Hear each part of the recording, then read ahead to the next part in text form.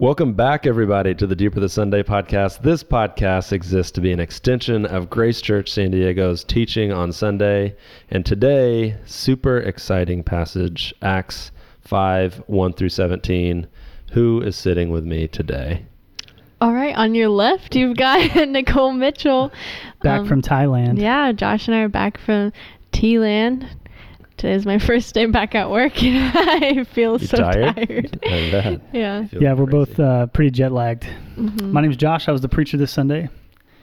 Awesome. So today I am very excited to talk about one specific question. That's the Ananias and Sapphira passage. And we're going to find out, did God really kill them? So let's get into it. But first, let's roll that theme song.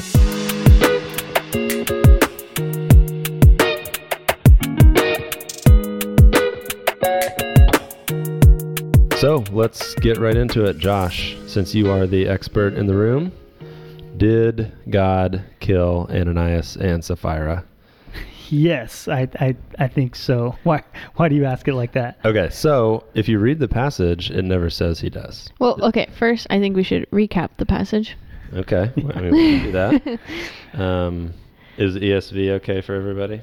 Yes. Yes. Just paraphrase it, Jeff. Well, okay. The phrase is they breathed their last. So let me find it. While it remained unsold, did it not remain your own? And after it was sold, was it not at your disposal? Why is it that you contrive this deed in your heart? You have not lied to man, but to God. When Ananias heard these words, he fell down and breathed his last. And fear came upon all who heard it. The young men rose and wrapped him up and carried him out and buried him. So it mentions that he's lying to God, not man, but it doesn't say God killed him. So why do we always hear that God is the one who did this? Oh, so you're not asking whether or not he died. You're asking if God was the cause of the death. Yeah, what's the cause of death? What's on the death certificate? Because in my mind, it was like, well, it's a euphemism, right? Like it's a less offensive term. Often in the Bible, instead of saying someone died, it says they go to sleep. Oh, no. I want to know who's the murderer here. Did God kill him? Well, when you read the text, it feels like the cause is Peter's declaration of his sin over him, and then the consequence is his breathing the last based on the sin he committed, the confrontation of that sin, breathing his last. Now, if you're saying, how do I know that's God? It feels like the warning was for the church, and so the culprit here, so to say, I almost want to go into God's sovereignty, because in the book of Psalms, it says every hair on our head's numbered, every day of our life is already accounted for before we're born. So did God know this was going to happen? Yes. So therefore, God causes every death. God has been killing people from day one. Whoa. That's what you're saying. Sin has been killing people since just day went one. down drastically. Wow. Yeah. God has been giving life since day one. Sin has been bringing death since day one. But ultimately, God is sovereign over death. So yes, God killed Ananias. And 3 hours later, his wife Sapphira. Yeah, so it's just based on context clues. We don't always have to have the words, God killed him. It's just, he lied to God, and then he died, so... Unless he magically had a heart attack in that very moment, which I guess is on the table. And then his wife does too. His wife has But a heart even attack. then, that would be God. God, sin, the human body stopped doing what it usually does in that exact moment. Yeah. Thanks for coming to today's podcast. Yep. Okay. Well, that's the only Have a question great I had. day. You guys have anything else? The other option is like some unnamed person stabbed him and they just didn't tell us. Yeah. So Luke is a doctor. And so Luke says he breathed his last as a way of communicating he dies. And to say natural causes could be on the table, I guess. But in the context, it feels like it is the consequence of his sin. So Ananias got literally what the Bible tells all of us we get metaphorically, that sin leads to death. So the message on Sunday kind of focused on the secret sin part. So before we get there, I've got one other fun question. Hopefully it's fun for everybody else. It is for me. It seems like when Sapphira comes in, Peter knows what's about to happen. Yeah. And he's like, the people who just buried your husband are at the doorstep. Yeah. Like, that seems kind of creepy, scary that Peter would know that's going to happen. Is that just because he's in touch with, like, this is the way the kingdom works, and if you lie, you're going to die? I don't know. It's a fascinating marker in the story. Up to this point in the book of Acts, there's been nothing like this. All of the miracles have been beautiful and good and healings and miraculously speaking in different languages. And all of that is well received by us as believers who read the Bible. But this is a miracle too. This is miraculous too. This is a sign too. It's just a sign of judgment. And judgment signs are not as well received as healing signs are typically well received. Yeah, it is a crazy story. Okay, so the other thing that I want to talk about in terms of this story is that, just to catch everybody up, if you're not familiar with the story, Barnabas, another believer, sells a field, gives all the proceeds to the church. They split it to those in need, right? From his own volition. Nobody asked, just his own Spirit-led, sees people in need, sells the field, brings all the money. What a gift. Yeah. So it wasn't as if, because I think you could easily read this and think it's like a prescription for the church, like we should all be selling all of our stuff. We should be communist. Nothing is ours, so it all belongs to the church. But that's not what is happening. Right. The thing that killed them is the lying about it. They create this scenario to make themselves look good, and that's what kills them. Am I right there? Comparison. The heart of this is he and she, the husband and wife, schemed. They saw the glory of what Barnabas did. They wanted some of that glory without experiencing some of the inconvenience. So they, it's ultimately like this, I want to say the sin or the crime of embezzlement is what? Saying a certain number is what you got when really you got more, and then holding back some for yourself. That's embezzlement. So they did that, but also they had comparison, which ultimately we used one word for this, and it's the word hypocrisy, that they were hypocritical in what they did. And it says they lied to the Holy Spirit. Peter, in that text you read earlier, he tells them, you didn't have to do this. It was your field. Nobody asked you to do this. Like you did that. What happened that you would lie to the Spirit? Yeah. So, okay, last spicy question before we get to the secret sin part. Doesn't it, to me, it's an odd contrast that Jesus literally just got done dying for their sins and coming back for them, like the perfect picture of grace. But then they commit this one sin and then are killed. Boom. How do we make sense of that? It seems like the grace and the law, or the grace and truth, are coming to a head. And yes, Jesus died for all of us, but if you're going to lie to God, God's going to kill you, possibly.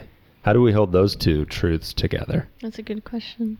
Yeah, I think the death of Jesus Christ makes our sin that much more consequential to God. Because in the Old Testament, there's people dying, and you're like, oh, that's the Old Testament God. New Testament God's grace, Old Testament God's law. I think this is a picture that goes, the Son of God has laid down his life for you. Now your sin is more costly. Look how precious. You saw Jesus die for that sin. How dare you hide it now? Because the wages of sin is still death. You just literally saw a month ago Jesus die for you. So I don't know that, again, we're so used to grace, we're shocked by justice. I feel like even in this sense, though, like this was a grace to them. Like they're just like turning around and throwing what Jesus did in God's face. And like God showing grace to them because they were going to keep doing that. They were just like living that life of sin. And God showing grace to them was just ending their life and making it a lesson. Nicole, do you think Ananias and Sapphira went to heaven?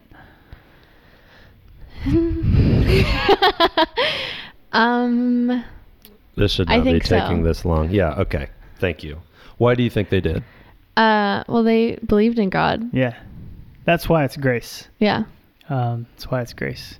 Something we rarely talk about in the Garden of Eden is when they take the fruit and eat it, they now have the knowledge of good and evil and they live forever. And so God puts the angel blocking the tree of life. And so in other words, this is an interesting thought, at least for my brain. God gives Adam and Eve and all of humanity the gift of death. Interesting thought. because if you don't get that, then you're eternally separated from God. Never dying in your state of sin. And so if you look at the creation account, God covers Adam and Eve with animal skin, like something had to die for them. They're covered. And then he protects them from this ongoing, everlasting separation. And so it's an interesting truth, but death is God's grace. When you were researching, did you come across anything about their names, Ananias and Sapphira, and what they mean? No. Okay, so Ananias apparently. Now this is some website. So this person. Watch out, Josh. Jeff is coming totally for your position as head I am not a professional researcher, but Ananias means gracious Jehovah, and Sapphira is a sapphire, which was the emblem on the breastplate of the priests. So it's literally the marriage of truth and grace. Which is just, I thought, interesting. I can take that no further. But yeah, I think that's fun. It's so cool when you study the Bible and you're like, oh, the Holy Spirit is a good writer. I respect and appreciate a good nugget like that, and I'm gonna take that one, Jeff, to be good. I'll give you the website. Yeah. He'll preach about this every time. And I like only a good to mention nugget. That story. But there's always these did you know that Ananias has 7 letters and Sapphira has 8 letters, and that kind of stuff. Were you one of the kids that got terrified of the Bible code book? Remember? Dude, those are weird. Oh my gosh, it's wild. Yeah. Yeah. Okay. So I'm glad you didn't do that. No, I didn't. That's really cool. I didn't take it too far. Well done. Okay, cool. So let's go into kind of the crux of the whole message, and that is that these secret sins are killing us. They are deadly in and of themselves. You laid out ways for us to avoid them. How do we do it? Sharing this message was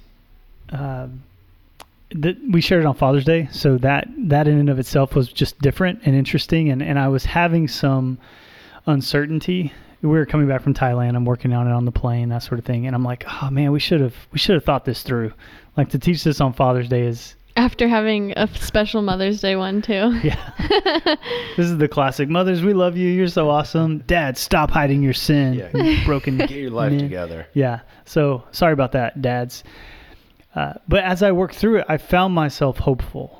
I found myself feeling like, this is the good news of what Christ has accomplished, and this is the good news of the gift of Christian community. That if you have things that you're hiding or scheming about, then believe the gospel that you've already been outed in Christ on the cross. The cross happened because you are a sinner. You've got all kinds of brokenness.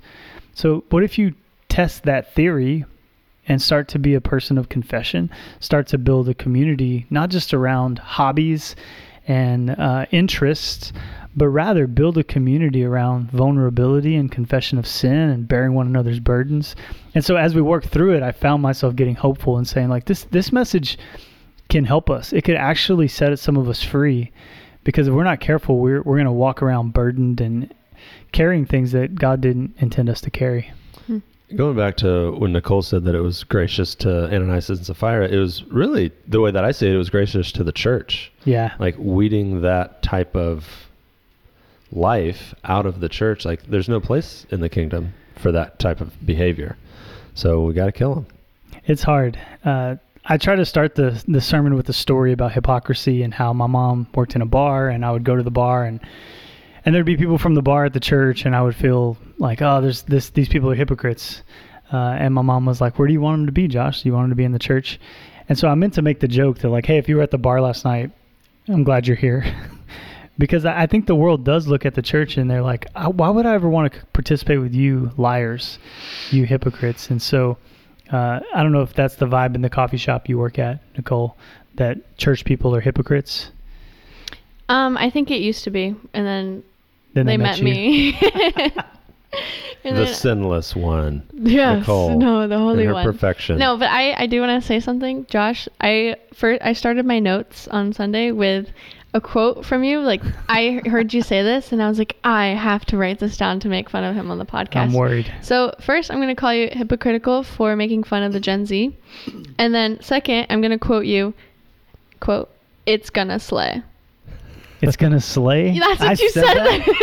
You did. Yeah, that's great. He said it during the 11 a.m. You're like, it's going to slay. And then I was like, no way. Josh just said this. About preaching on this text for Father's Day. I said it's going to slay. Yep. It did. I thought it slayed. I'm like, if you're going to make fun of Gen Z, you cannot be touching our lingo, man. So disappointed in myself. Why not? You got, why not? You've been discipling me, Nicole. I've been learning. It makes us feel good. Just 10 days with Josh, and he said, I don't even say slay. Nicole, just wait till you get in your late 30s. My brother already 40s. called me old. He was like, I'm scared to get old like you. You will grasp with everything you can, like nails on a chalkboard. Please don't make me feel out of touch. And you will try to say things like slay and mid and T and all the things that are said. It's going to happen. It is. I see it. I don't blame Josh for saying slay. But yeah, I just had to say that before we moved on. Yeah. Forgive me for that. Well, this little segment on the podcast definitely slayed. Okay, so secret sin kills the church, kills our souls.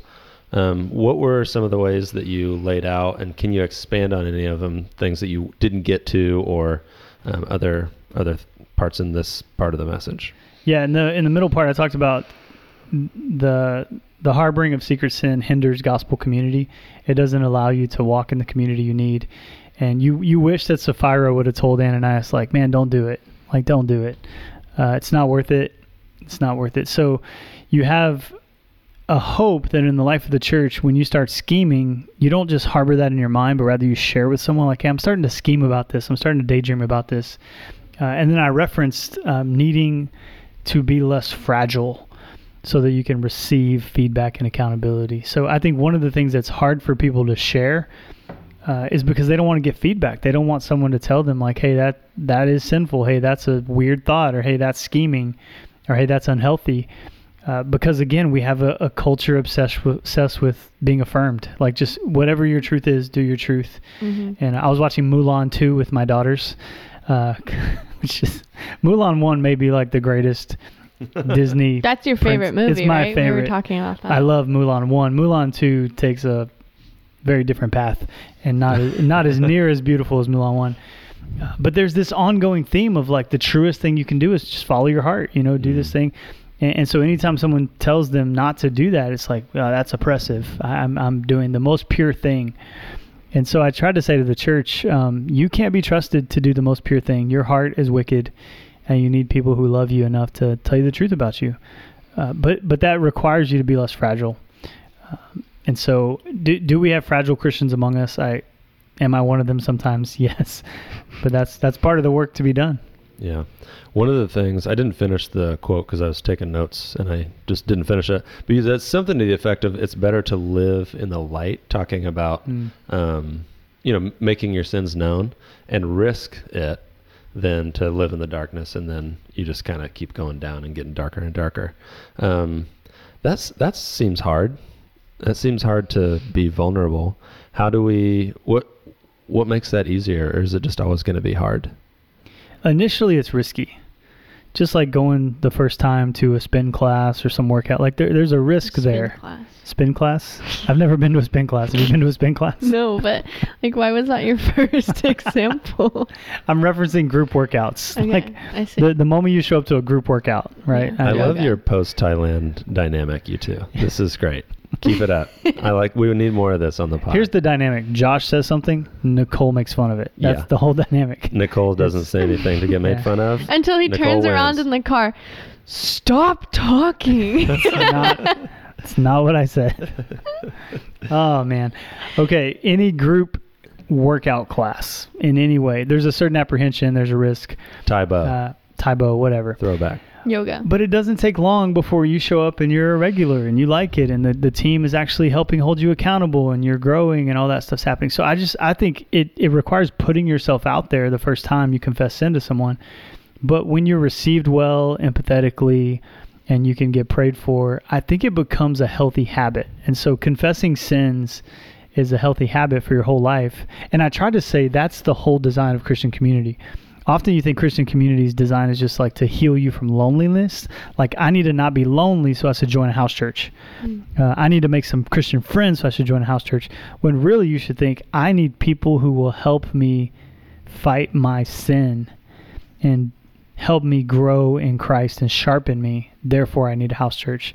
So I was trying to dichotomize that our design of church is not just social. Our design of church is spiritual, that you need help.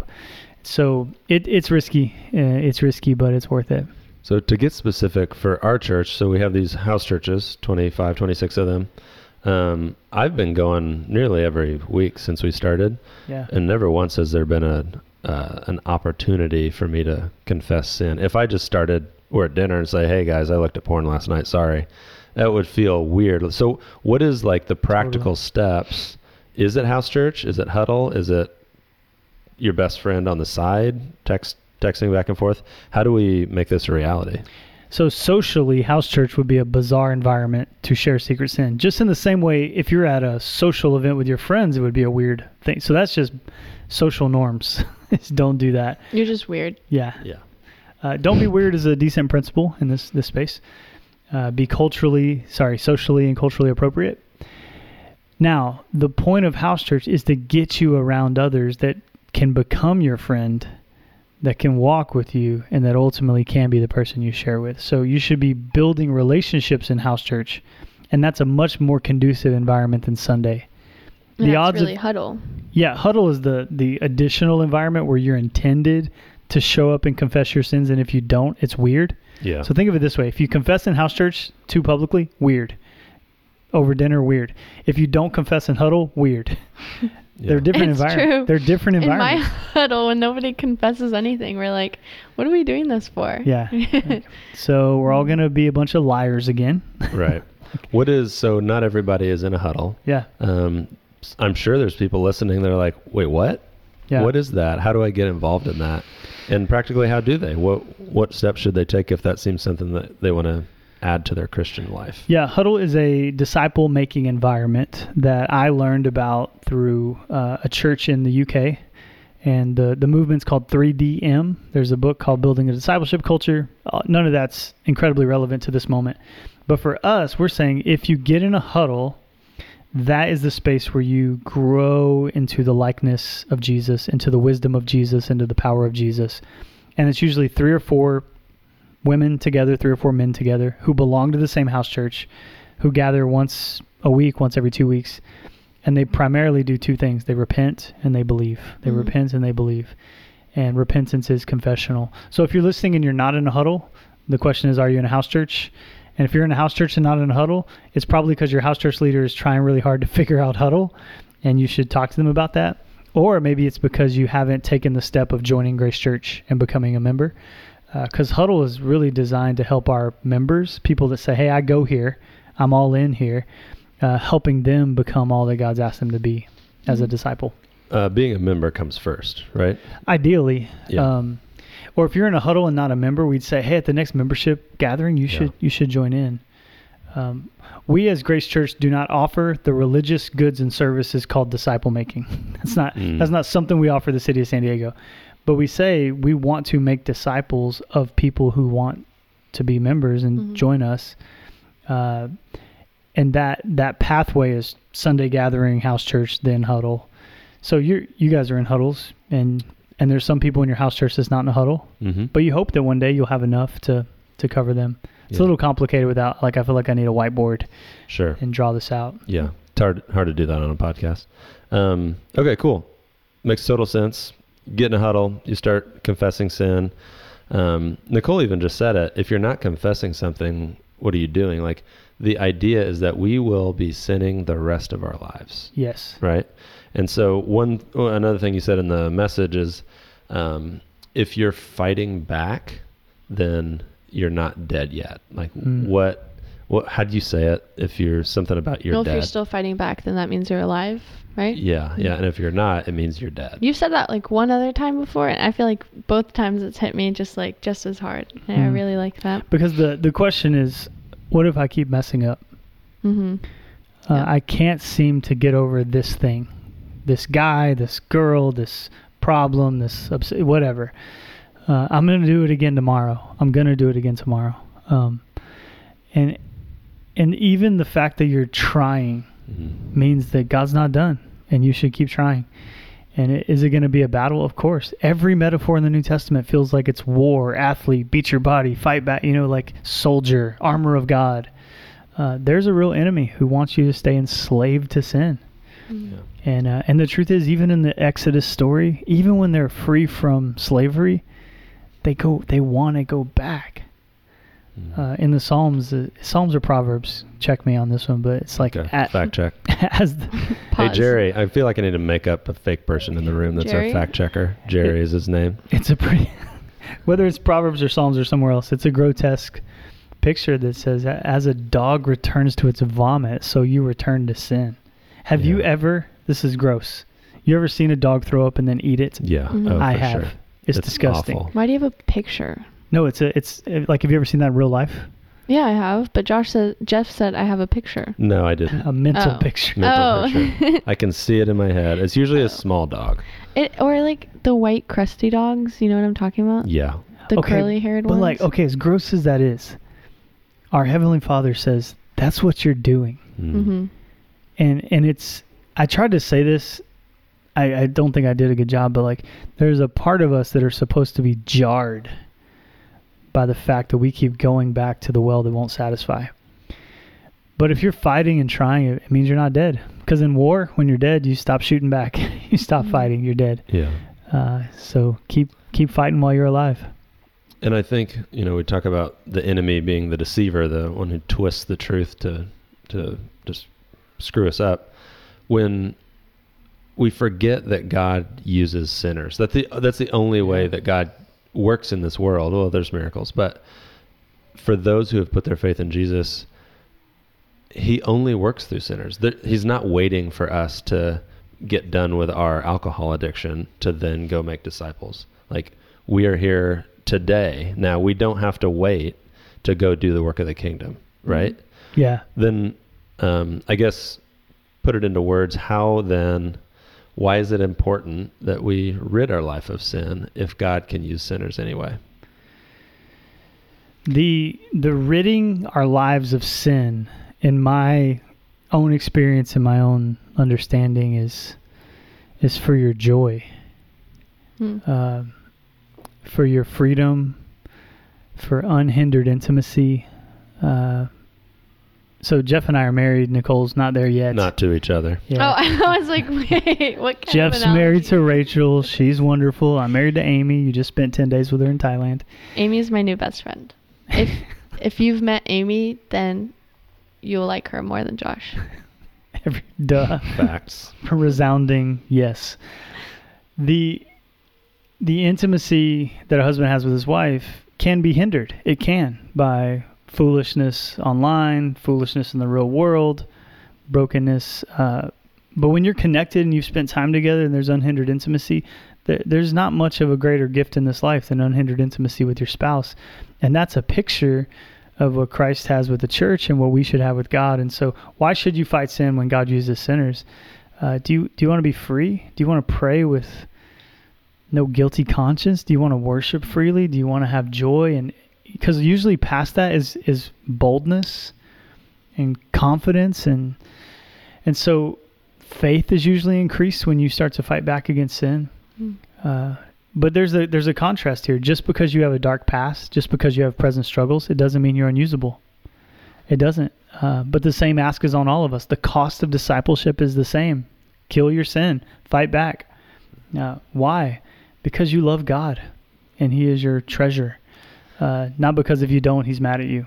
That kind of... Yeah. Can I also add, sorry, Jeff, Please. but like, I feel like, us keeping on fighting means that we're still alive, but that doesn't mean that God will stop fighting for you if you do. Oh my gosh, that is so good. I think 9 times out of 10, God has been fighting for you far more than you fought back against I know him. for a fact, like when I stopped fighting in my testimony, God came swinging, hit me in the process, but we're here. So I think I just wanted to kind of say that before. There's a old Christian band called DC Talk. Do you guys know DC Talk? Oh yeah, I know DC Talk. Do you know DC Talk? Nicole? You said old. I'm out of this conversation. You don't know DC Talk? They wrote the song Jesus Freak. Freak? No. Rolling around like a bowl full of jelly? No. Marmalade jelly. Marmalade jelly, yeah. Do you know the Christian artist Toby Mac? Mm-mm. Now, here's the drama. There's a lot of drama with Toby Mac. Anyway, this isn't a 90s Christian music podcast. Here, I went to a concert. This has a point. I went to a concert back in the day that was DC Talk, and then the opening acts for DC Talk were each one of their band members doing a solo act. So you had Toby Mac, you had Kevin Max, and you had... Jerry, look that up. Gosh, what's his name? DC. It'll come to me. He's like the lead singer of the Newsboys now. Derek. So the intro was these guys doing their own thing. And the memory that I have is, I feel like you're going to Google this and find it right as I'm looking. Max, Michael Tate. His band was called Tate. Okay, so you had Toby Mac, Kevin Max, and Tate. They all played as intros and they did the thing together. Toby Mac told a story using the prodigal son. And he said the prodigal son leaves the father's house and he goes and he does all these sins, right? And then he finally turns to come back home, finally. And he said often in the Christian life, he used this metaphor, he like walked way across the stage. He's like, when you turn around, you think you have to go back through all of those sins to get back to God. Mm-hmm. You've got to like pay for all the stuff. He said in the Christian life, once you turn around, what you'll see is that the Father has already met you right there. Mm-hmm. Like all you do is turn and the Father meets you. And then if you choose to go back through all that stuff, the Father is going to walk all that stuff with you, walk with you through all that stuff. Mm-hmm. And I was moved by that as a young, that was 20 years ago probably. And so for those listening who are like, man, I have a dark past. I stopped fighting my sin long ago. God is there waiting for you to turn. That's mm-hmm. it. Just turn. That's what repent means, to turn. And then you'll find the good news of the gospel is that God has not left you and he's not forsaken you. But often we leave and forsake him. And that's the sad part. Yeah. There's so many paradoxes in the Christian faith, the grace and truth thing. Like, how could you possibly hold grace and truth together? There's like the shame of sin, but also the fact that Jesus is right there when you turn around. I don't even have a question. It's just, it's so hard to put the kingdom into words. You can't describe it. Just love. Like there's tough love, there's graceful love. How would you describe, what's the definition of love? Everything that you're saying. There's grace, but then there's also, what'd you call it? Truth, or the law. Truth, yeah, the law. And then there is forgiveness, but then there's also the challenge to repent. So I feel like love carries both sides of the coin. They're contradictory ideas. Yeah, God disciplines those he loves. Mm-hmm. Sounds contradictory. I love my kids, discipline my kids. It's just a complex truth that, okay, in the Bible there's two different kinds of guilt. There's godly guilt and there's worldly guilt. So even that's an interesting thought. Like you can have guilt that is more about you and about your stuff and shame on you and beat yourself up. Or you can have a godly guilt that says, this is King David in Psalm 51, have mercy on me, O God, according to your great love, according to your mercy, wash me clean. And so David understands that it's God's character and God's goodness that he's sinned against, and that's what he's repenting of. And so there's a certain level of guilt that actually brings God glory, and there's a certain level of guilt that doesn't. Mm-hmm. And even those two things are in contrast. Mm-hmm. Yeah. This is good stuff. Okay, so I'll share a little bit about my history when it comes to sin, and maybe we can talk a little bit about what I went through to help others. So the story of my life is I grew up in the church, sinned a lot, felt bad about the sin, completely flipped around, started like watching the 700 Club and reading the Bible all the time, and like no sin. That led to judgment.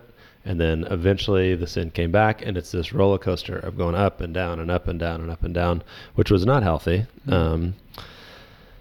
But then a few years ago, I started to go to a therapist, and one of the things, I wasn't talking about sin, but it was something similar, like with depression and just the malaise that you feel some days. And he's like, when you start to feel really happy, make a conscious effort once that has faded to go back to neutral, because your brain is constantly trying to create a symmetry with your feelings. And he's like, in the same token, when you feel depressed, don't go eat ice cream or don't do something to make you go way high. Try to go back to neutral. And I don't know what that actually practically meant, other than me thinking, okay, be neutral now. Like that's literally what I would do. So is there any carryover from what my therapist told me for the life of a Christian who seems like they are on this roller coaster of sinning and then not sinning and then sinning and then not sinning and then sinning and then not sinning? Or is that just the path that we're all on? I think it's the path we're on. This should make us long for heaven. This should make us long to be free from sin. This should make us hate sin. I've heard it said like this, and it's really fairly close to how you're talking, Jeff. There's two kinds of sin. There's the sin of unrighteousness and the sin of self-righteousness. And so you seem to have gone through both, right? You were unrighteous, and then you've changed over to self-righteous. Yeah. And then you move to exhaustion.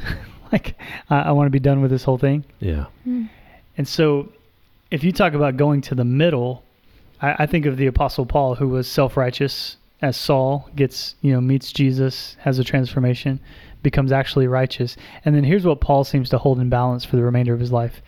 He's very much in tune with how sinful he was and how sinful he is. Romans 7, what I want to do, I can't do. What I can't do, I want to do. Woe, what a wretched man I am. Who could save me? Praise be to God. And then Romans 8:1. Charles Spurgeon says there's 16 chapters in the book of Romans. Chapter 8's in the middle. The book of Romans is in the middle of the New Testament. He says the Romans 8:1 is in the middle of the heart of God. Romans 8:1, there is therefore now no condemnation for those who are in Christ Jesus. So somehow recognizing I am a sinner who's fighting, but I'm also not under condemnation, is the task of the believer. And that's why I've tried to say, every single day you have to believe again the gospel. And every single Sunday we could preach the gospel and it would not tire of its meaning and it would not lose a moment of relevance because we sinned this week, right? So what do we need? We need the gospel again. We were talking about Tim Keller a couple weeks ago. I think that's why he was so refreshing to the world, because he centralized the gospel in a way that we all desperately needed. Desperately needed. So good. So good. Drop the mic. Yep. Slay. Okay, so another thing you said, and these are just little practical nuggets that I wanted to revisit. Never wait to get caught in your sin because the cross has already outed you. So what I think of when I hear that is like we're stuck in this physical world when there's a spiritual world and a God who sees all things that we don't see, and so we don't think of it a lot. So how do we not get caught? Not like do it and not get caught, but right. how do we out ourselves? Huddle. Yeah. Have you tried it, Nicole? Tried what? Like, have you had a moment in Huddle? You've been in it a few months now, right? Mm-hmm. Where you felt the power of somebody confessing something they definitely could have kept secret, and the group responded in a way that showed the beauty of community, the beauty of the gospel. Definitely. Just like I feel like naturally we expect condemnation, just this kind of, I don't know, like getting thrown out by people, like especially in the church. Like my journey in the church was like, I started hiding my secret sin. My sin became secret because I was scared to get thrown out when like this church is full of sinful people. Like I did not believe that in my heart.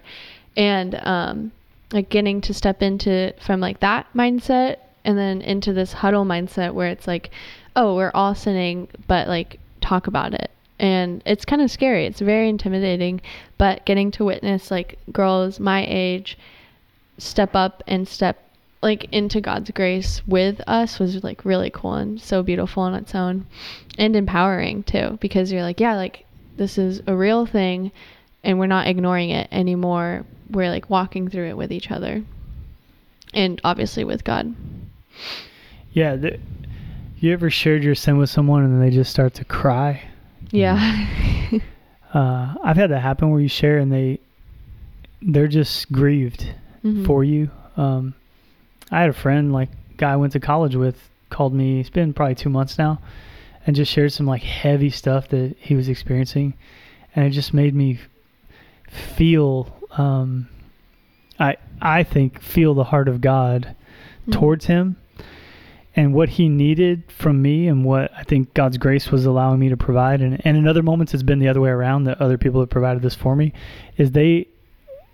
You can provide the hope of healing and the hope of restoration to someone when in the moment they have no thoughts of hope. All they see is the brokenness of what they've done, the hopelessness of what's happening. That's the fertile ground for the enemy to lie to you. That's the ground that leads you into despair.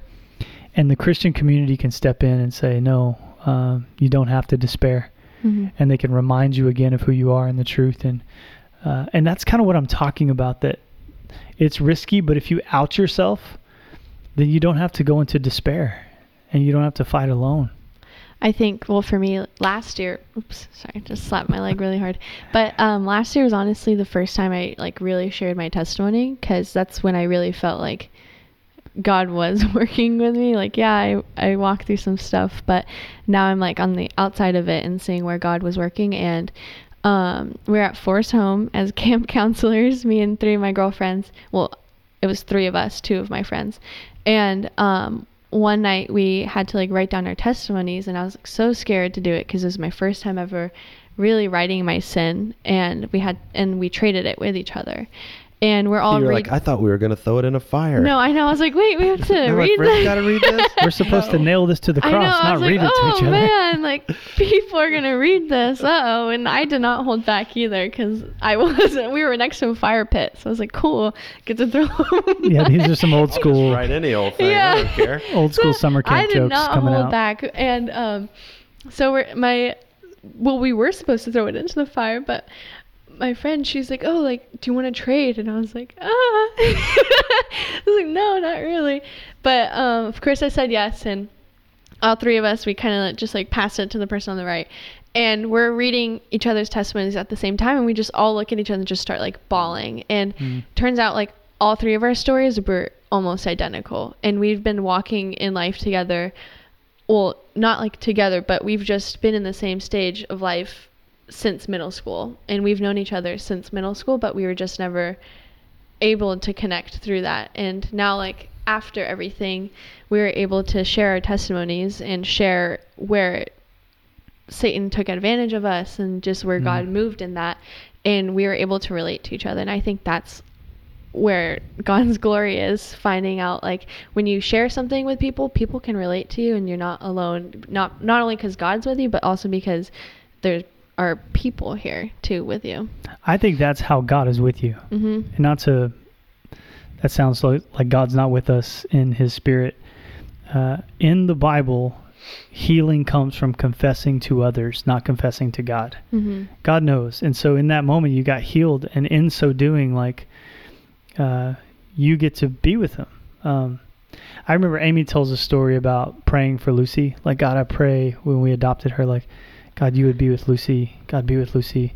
And Amy felt like the Lord said, no, that's what you're for. You be with Lucy. That's me being with Lucy. And it's not that God's not with Lucy, but you see what I'm saying here? Yeah. Like, your friends doing that was God's way of being with you, and was such a gift to you physically.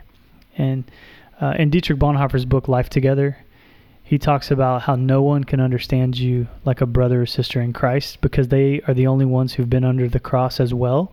So when you share sin with them, they know the pain of that. They know the feeling of freedom.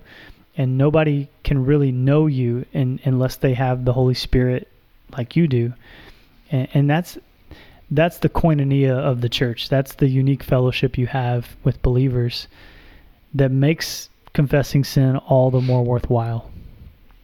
Because there's a reward on the other side, and you got to experience that reward. Yeah.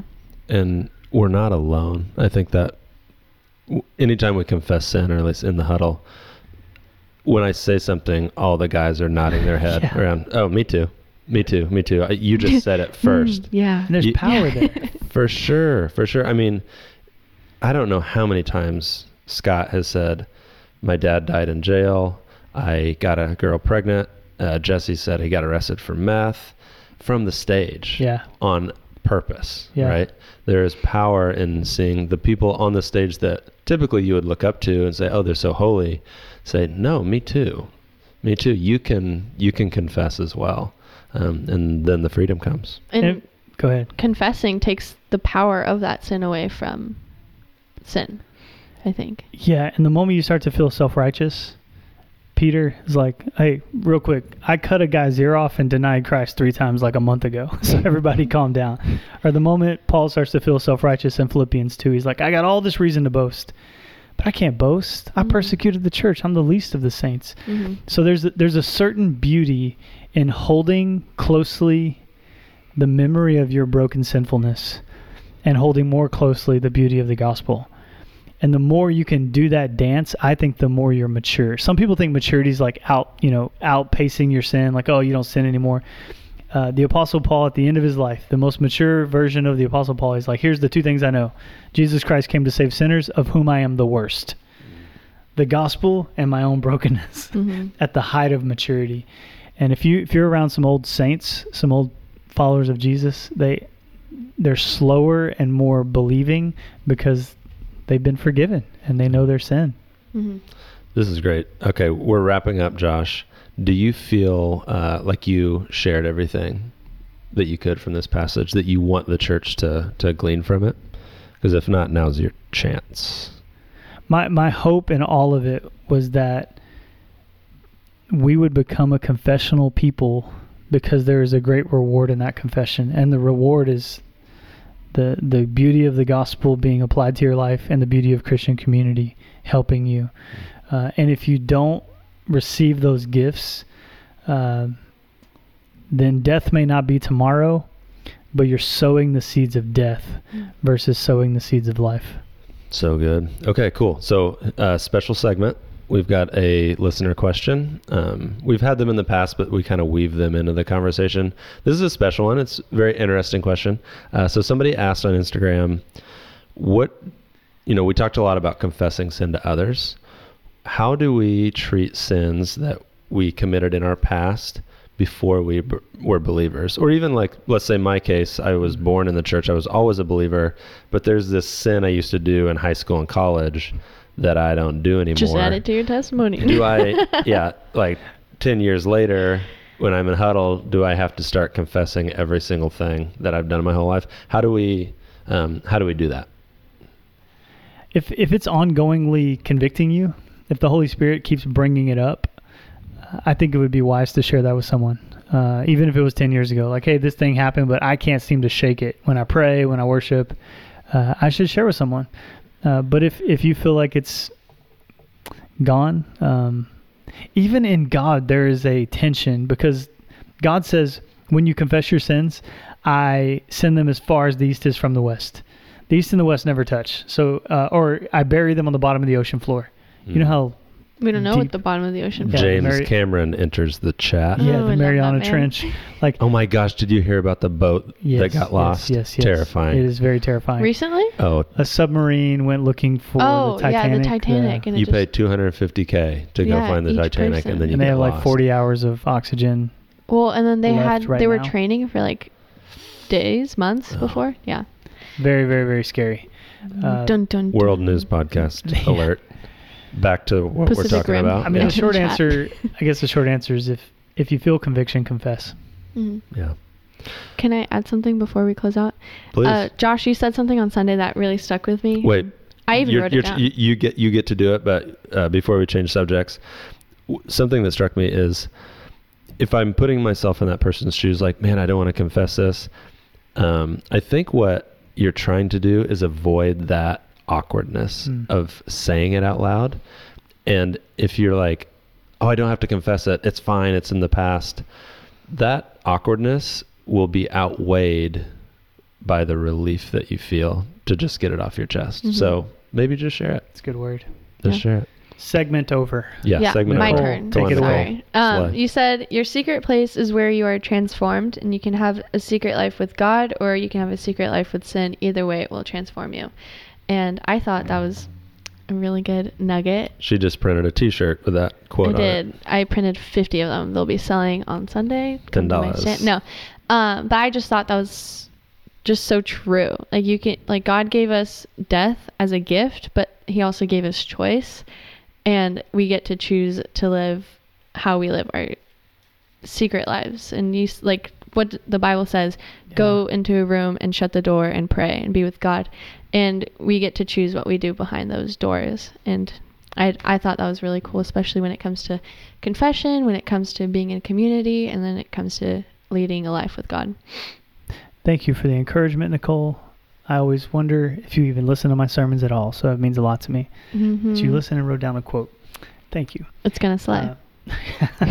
Death is a gift to the believer, but to the unbeliever, death is not the same gift. And so if you're fostering a life of death now, then you will just ongoingly be in death. And I think that's the beauty of fostering life now, then you will ongoingly be in life. And what the gospel does is transfers us from the dominion of death into the dominion of life, and we're supposed to stay in the fight to stay alive, versus staying dead in your trespasses and sin. And so the famous quote is, every time a Christian sins, they have an identity crisis. They forget who they are, because it is possible. The Bible actually calls us to perfection. Just everyone on the podcast know, be holy as I am holy is a command to perfection, but we're not there yet. But keep fighting. Don't settle. That's kind of where we ended the sermon is, never make peace with your sin. It is your enemy. It leads to death. Never make peace. Because when you don't sin, you bring heaven on earth. That's the kingdom. Amen. That's what we'll get in full. Awesome. Period. Thank you, guys. Okay, cool. So keep listening. Thank you for listening. We want to hear your questions. We still Keep listening. Please listen. No, we do this for you, for our joy and for your joy and hopefully growth. So please send in your questions after the message to podcast@gracesd.com. Check out our Instagram. We will have a place to ask questions, and we will see you guys next week.